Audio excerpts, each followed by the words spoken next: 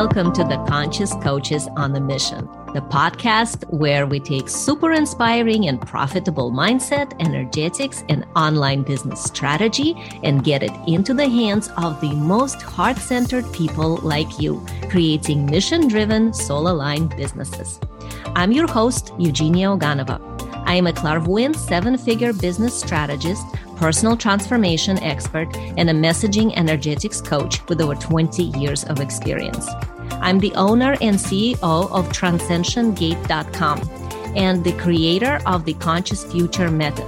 I'm also a best-selling author of 3 books, and I've been featured in over 100 publications, specializing in helping spiritual coaches and healers sustainably scale into multiple 6 and 7 figures without forcing themselves to work harder by weaving masculine business strategy to feminine quantum energetics and customizing with their unique soul design and mission. Twice per week, in my 20-minute conversations, I'll be celebrating one lucky conscious entrepreneur on a unique mission, their expertise, business growth, leadership, and contribution to human awakening. Stick around to the end of the show. In 20 minutes, I'll reveal how you can be my next guest. Let's do it.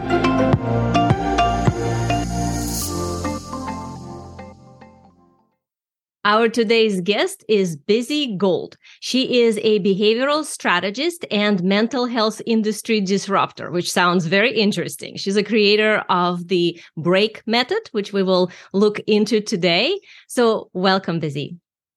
Thank you so much for having me. I appreciate it. Oh, I'm so glad that you're here and we get to talk about so many interesting topics. But let's start by you sharing with us, what do you feel is your mission in the world? Like, why are you here?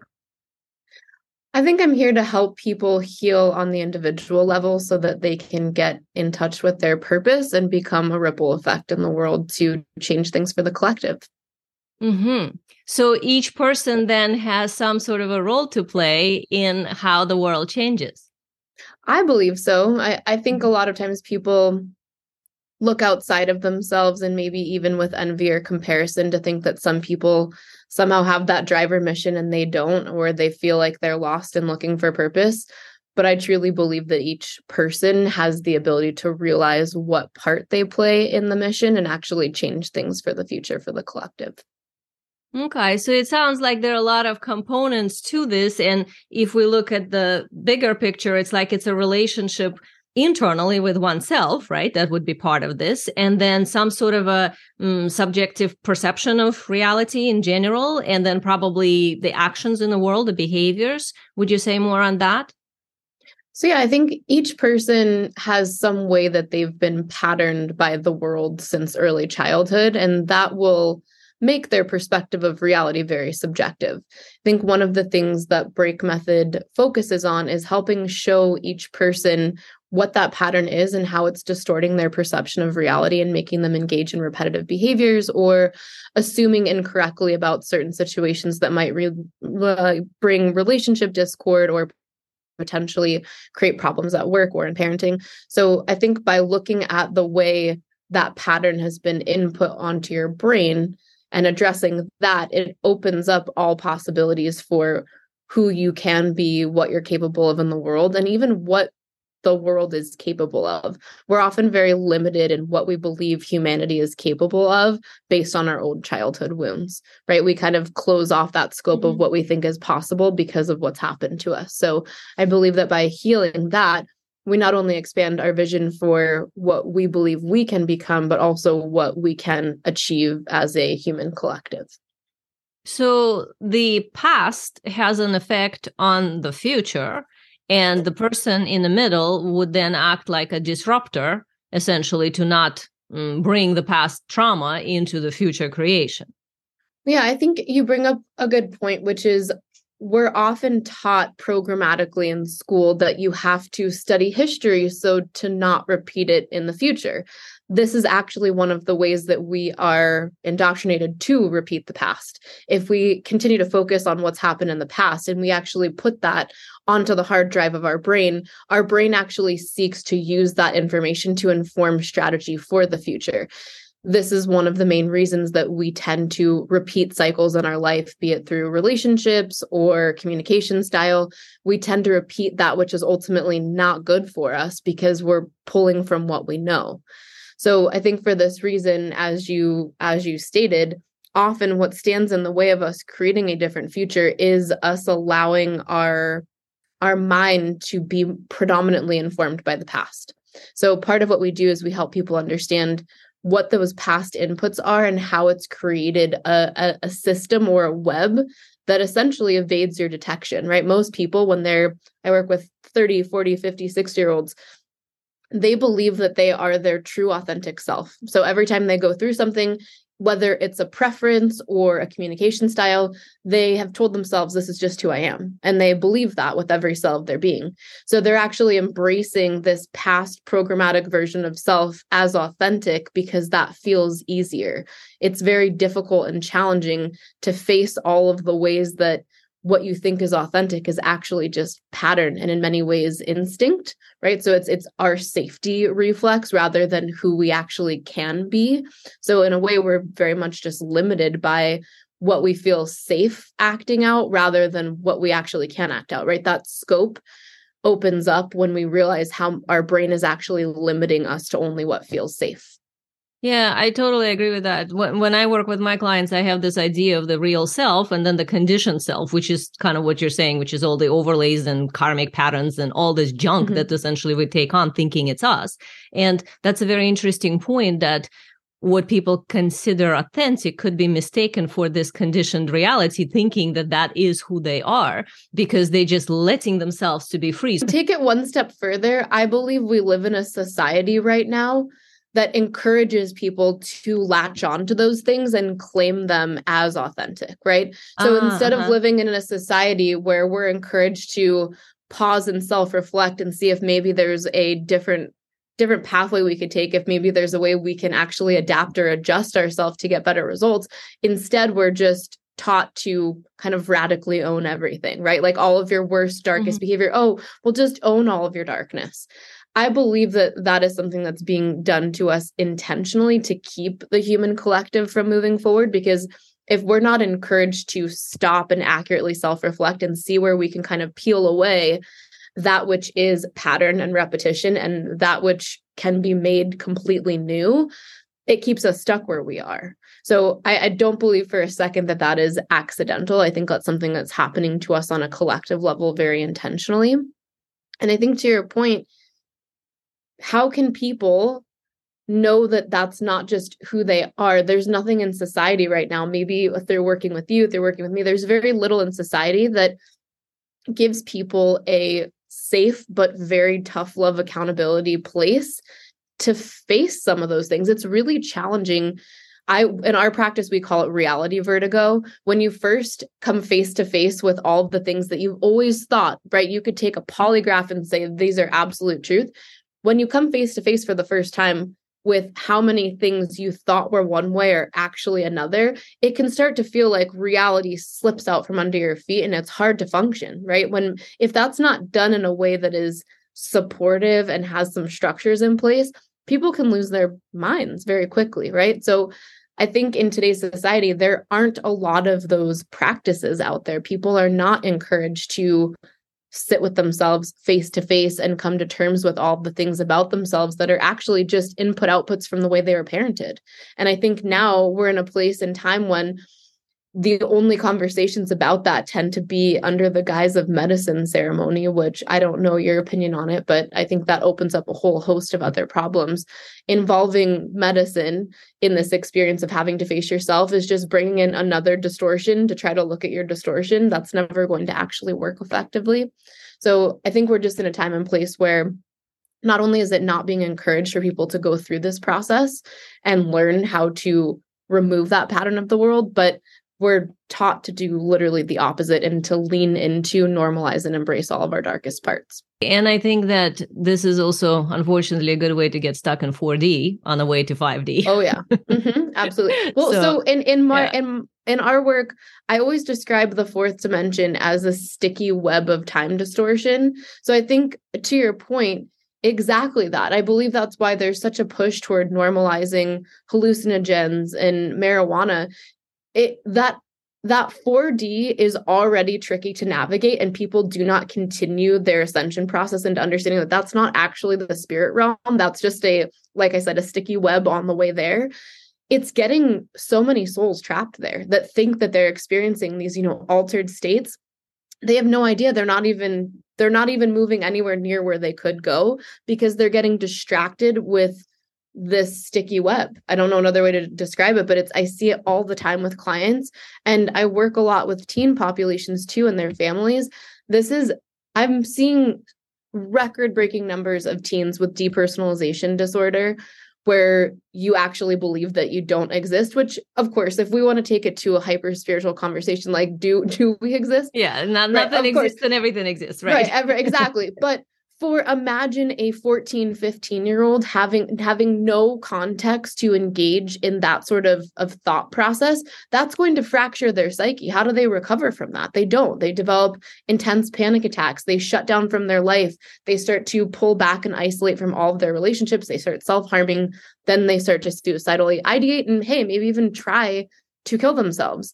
That is, I think, something that we can see very clearly that that's happening in society, but we're doing nothing about it. We're just continuing to push to normalize hallucinogens and drugs, which I think is colossally ignorant.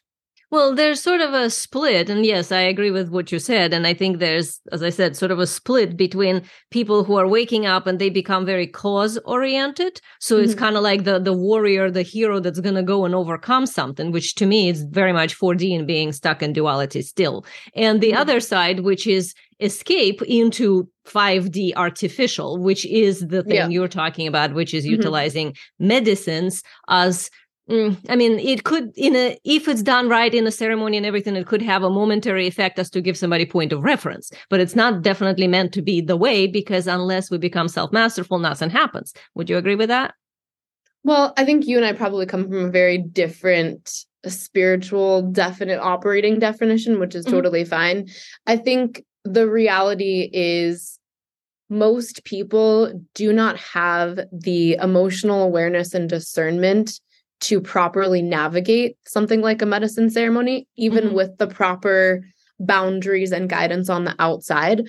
I've seen so many clients over the last 3 years actually have entity attachments and become somebody completely different in the course of medicine ceremony because they're not able to discern what's what, right? It's like going into the dark, and everything you experience, your brain is attaching all kinds of additional meaning to each of those things. And you're already in a more vulnerable state because you're in that medicine ceremony, right? Your tether to reality is not intact.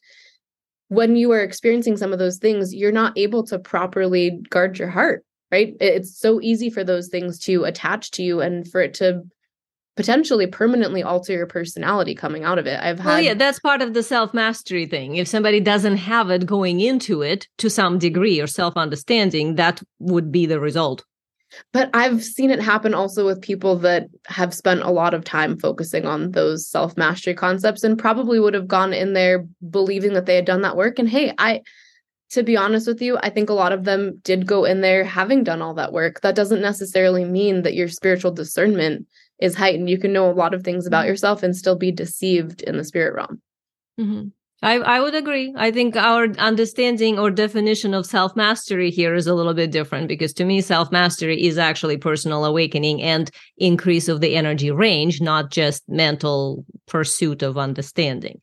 But totally get that. So if we look from the standpoint of the overall culture right now, and we look at the personal responsibility component, and I know you work a lot with that within each individual and the groups of people, right? So what would you say about projecting responsibility of your own pain onto somebody else? Because there's a lot of this, I guess you can call it victim perception or marginalized groups or something like that, that ends up taking that almost like a banner of honor, which in reality is, in my perception at least, is a projection of responsibility in there as well.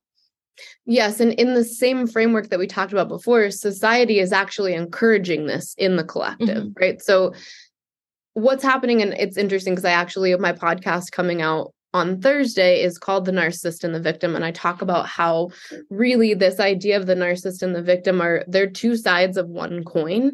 And as we as a society continue to elevate that victimhood status, right? Where if you're a victim of something or you've been oppressed by something, you somehow get to put up bumpers in society, you get to make excuses, you somehow get leveled up through your victimhood. What will naturally start to happen is more people will actually look to people to become oppressors, that if we were to kind of hit the pause button and all reflect for maybe a higher spiritual realm, perhaps that didn't even happen. So I think, to your point, a lot of that is projection, right? They're wanting to label their situation in a certain way, and they are taking those cues from society and allowing those cues from society to make them look for somebody to project that label onto. And I think we can see it everywhere, from politics to what's happening in schools to what's happening in social media. That is consistently the game. And I think ultimately what it does is it gaslights the entire collective into not knowing what truth is anymore. And I know that, even if we look at something like, I totally agree with you that there's my perception, your perception. I think there is still ultimate truth. There is objective truth. And by acknowledging how I perceived that and how you perceive that, and how we can both take a look at this and say, okay, how can we collaborate and co-create this space in the middle? That's going away. So what's now going away is we're basically saying there's no such thing as this anymore. There's just my truth and your truth, which will make people unable to collaborate. And it, again, further influences this kind of collective gaslighting effect, where then no one can really live in reality. No one can really know how to operate with the other person. And we're seeing this kind of diminishing of rules. Like, there's no ability for us to know how to engage with somebody, right? Like the rules of engagement, how there would be in a war. Typically in social settings, there's at least some implied rules of engagement. That's now all going away because everything's now based in assumptions, your truth versus my truth. And we're actually weaponizing words as well. So now certain words are off the table, so we can't even accurately describe what we're experiencing, because now that word is potentially racist or transphobic or whatever label you want to put on it. So we're elevating victimhood status, we're weaponizing language, and we are kind of putting people into this whole labeling of toxic narcissists everywhere, which typically, in my experience, the person that is very quick to label someone else as a toxic narcissist is actually the one that's experiencing that very self-centered perspective of reality.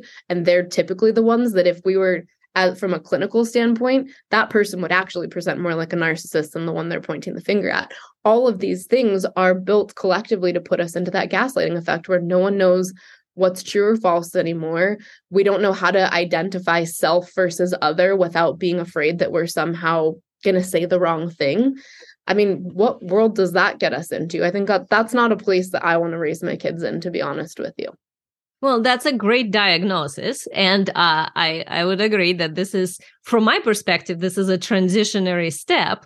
As old patterns breaking apart, each person ends up with their own perception of reality until the internal development occurs, to which we arrive into some communal, much more oneness-oriented versus duality split. So what is your perspective? So if this is the diagnosis, what is the solution? So I think I have certainly spent years of my earlier life not necessarily aligning with exactly how you've described it, but certainly desiring for there to be more this kind of like unity consciousness thing. And in, full transparency, I was raised Jewish in Manhattan, and my whole experience throughout my life there's always been that anchoring of a deep closeness with God that has never ceased. I think up until a certain point when I was 19, perhaps my relationship with God was the only thing that I really had that I could count on. So it's always been something that's been very close to me, probably closer than parents and mentors.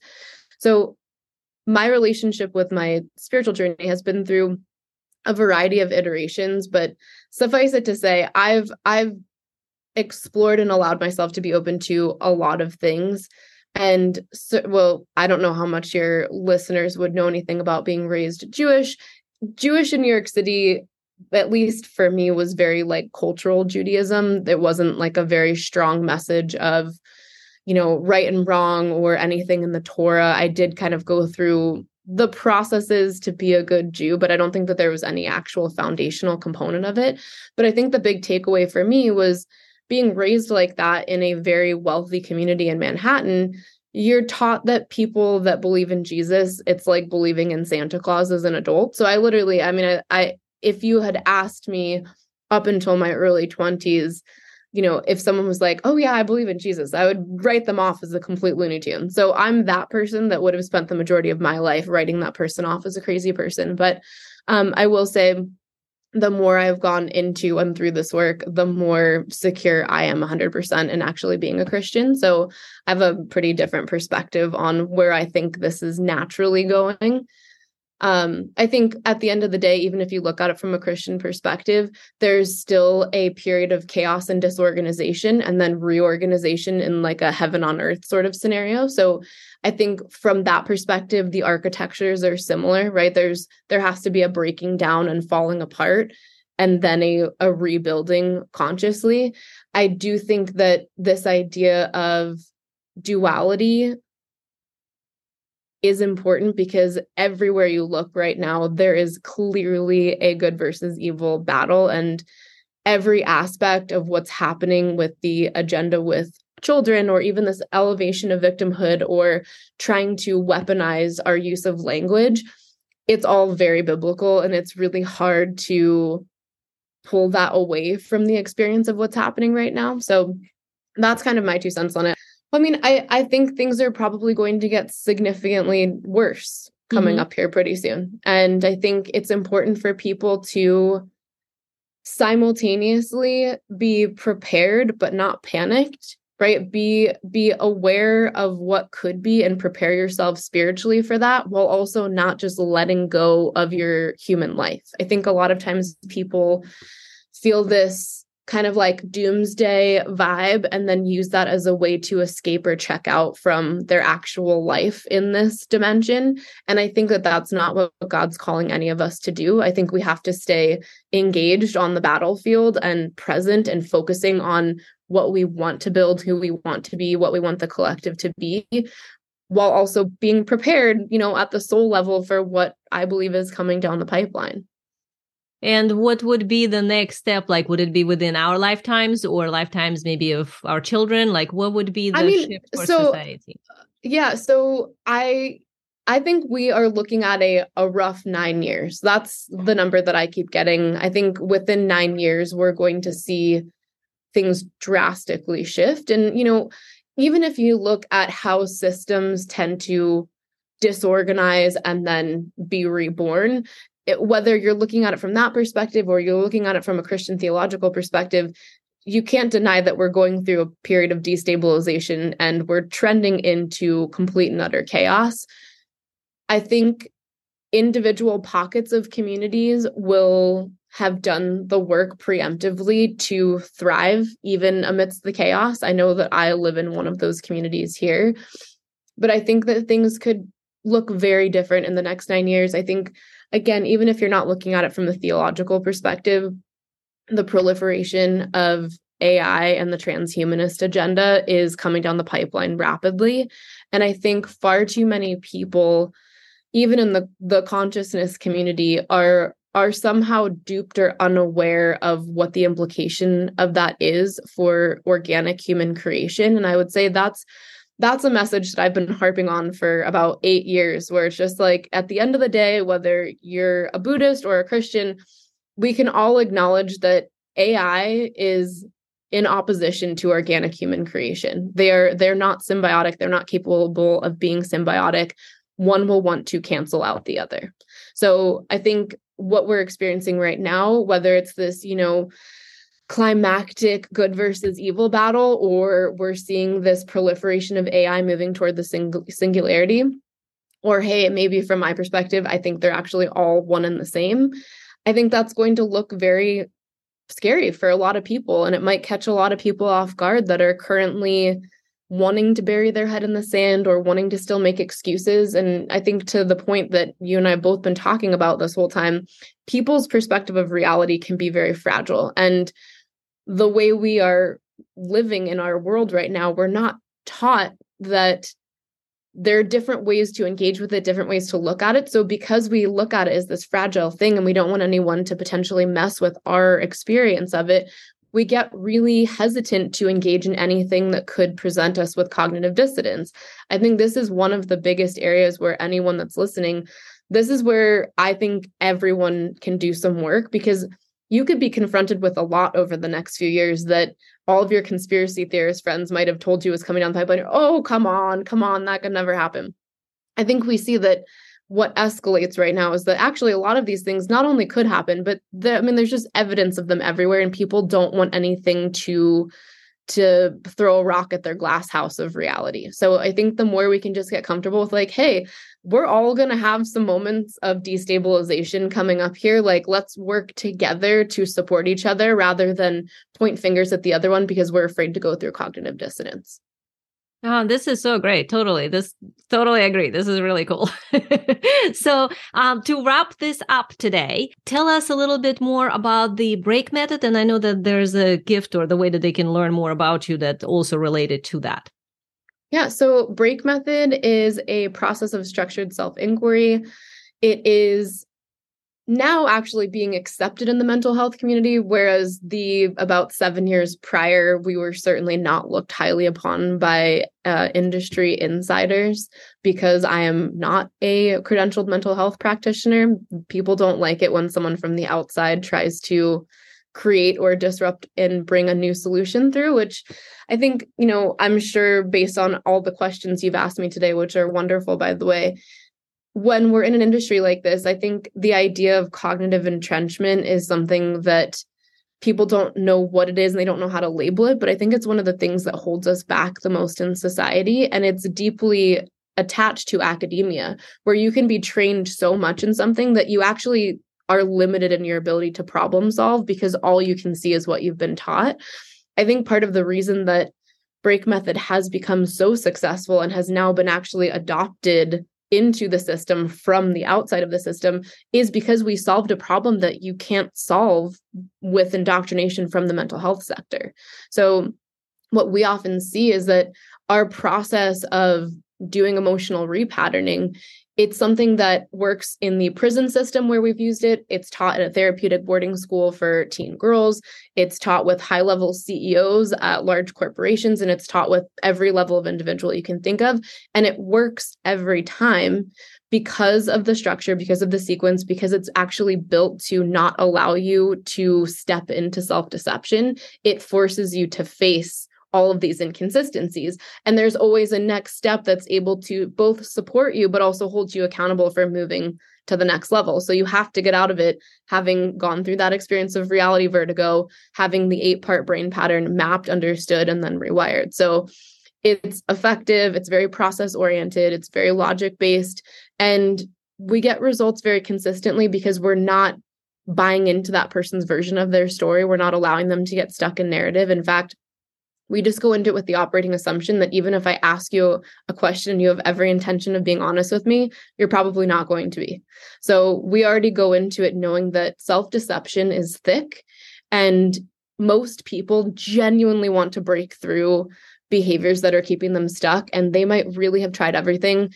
Typically, break method is that thing that actually gets them to change sustainably and understand why they couldn't change it before. So that's what we do. It's offered online. As I said, we also teach it in the prison system in 2-day intensive workshops. It's taught in therapeutic boarding schools. And now we also train mental health practitioners. So we train therapists, clinical social workers, MDs, NDs, etc. That sounds awesome. I mean, you really did create something that kind of inserts from the outside in and then breaks the system from the inside, because, it sounds like one of the things in everything you said that keeps standing out to me. It's like you notice when you look at something, you can see where something is limiting, and then you insert yourself there and break it apart. Break it open, and then awesome superpower. And then you learn how to observe it. So everything that we do, I always explain it. Going through break method is like being a rat in a maze where we know exactly what we're leading you through, but you can't know the next step or why we're asking something, because then you're more inclined to lie or self-deceive and block yourself from getting the right answer. So we're actually, I would say, highly skilled at getting the truth extracted from you, even when your brain doesn't want to let that go. So one of the things, it was one of my favorite testimonials. It was from a doctor that's in the UK. And she was saying that I'd previously tried to lie to every other therapist and I couldn't get anything by in break method because I had to come face to face with it. And you might appreciate this. And for anyone that's listening, typically borderline personality disorder is one of the hardest to treat. In our experience of dealing with borderline, we have a really high rate of borderlines that are able to, for the first time, actually see their behavior, understand it, and learn how to stop it, because the process of break method breaks them through the self-deception that typically will make them not be able to take responsibility. So traditionally in a therapy setting, a borderline will typically not take ownership and will be in complete denial. They'll literally live in a fabricated reality rather than to take responsibility for something they're being told they do. In break method, they can't run from that. So they end up seeing it holistically when they get to the other side, where they have to go back and see all of it and learn how to piecemeal, take responsibility and clean it up. So we've had exceptional results with borderline in our work, specifically because of that formatting, where they can't, even if they wanted to lie, which they do, they can't lie to themselves. They end up having to face the truth. That is really cool, because in a borderline, one thing that's usually missing is the witness, the inner observer. And this is exactly what your method gives them. So this stands in for that. Exactly. Right. It stands in for the observer, and now they can see their behavior. Totally. Wow. Really cool. Well, awesome. Thank you so much, Bizzie, for being here and sharing your perceptions, your understanding of reality, your wisdom with us. So they can find you on breakmethod.com, right? This is breakmethod.com.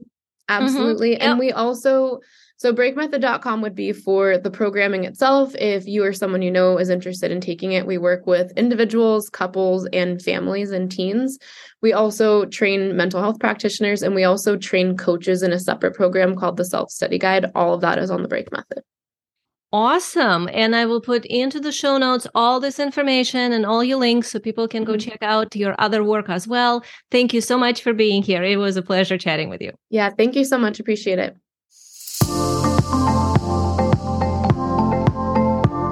Thank you so much for tuning into another episode of Conscious Coaches on a Mission. If you are a successful coach, mentor, or a healer who would like to be a guest on my podcast, please visit transcensiongate.com/podcast. Are you the type of person who loves to help? If you got something out of this interview, I would love you to share this episode on a social media. Just take a quick screenshot with your phone and text it to a friend or post it on the socials. Would love for you to shout us out on Facebook and Instagram at Eugenia Oganova. If you know someone who would be a great guest, tag them on a social media and let them know about the show. And please include the hashtag Conscious Coaches on a Mission. I love seeing your posts and guest suggestions. I'm regularly putting out new episodes and content. To make sure that you don't miss any episodes, go ahead and subscribe. Your ratings and reviews go a long way to help promote the show and the guests. It means a lot. Want to know more? Go to my website, transcensiongate.com, to advance your consciousness and scale your business in a sustainable way using wealth energetics and soul design. And join my Facebook group called High Ticket Clients Energetics for Spiritual Coaches. Thank you so much for being here, and I'll see you next time.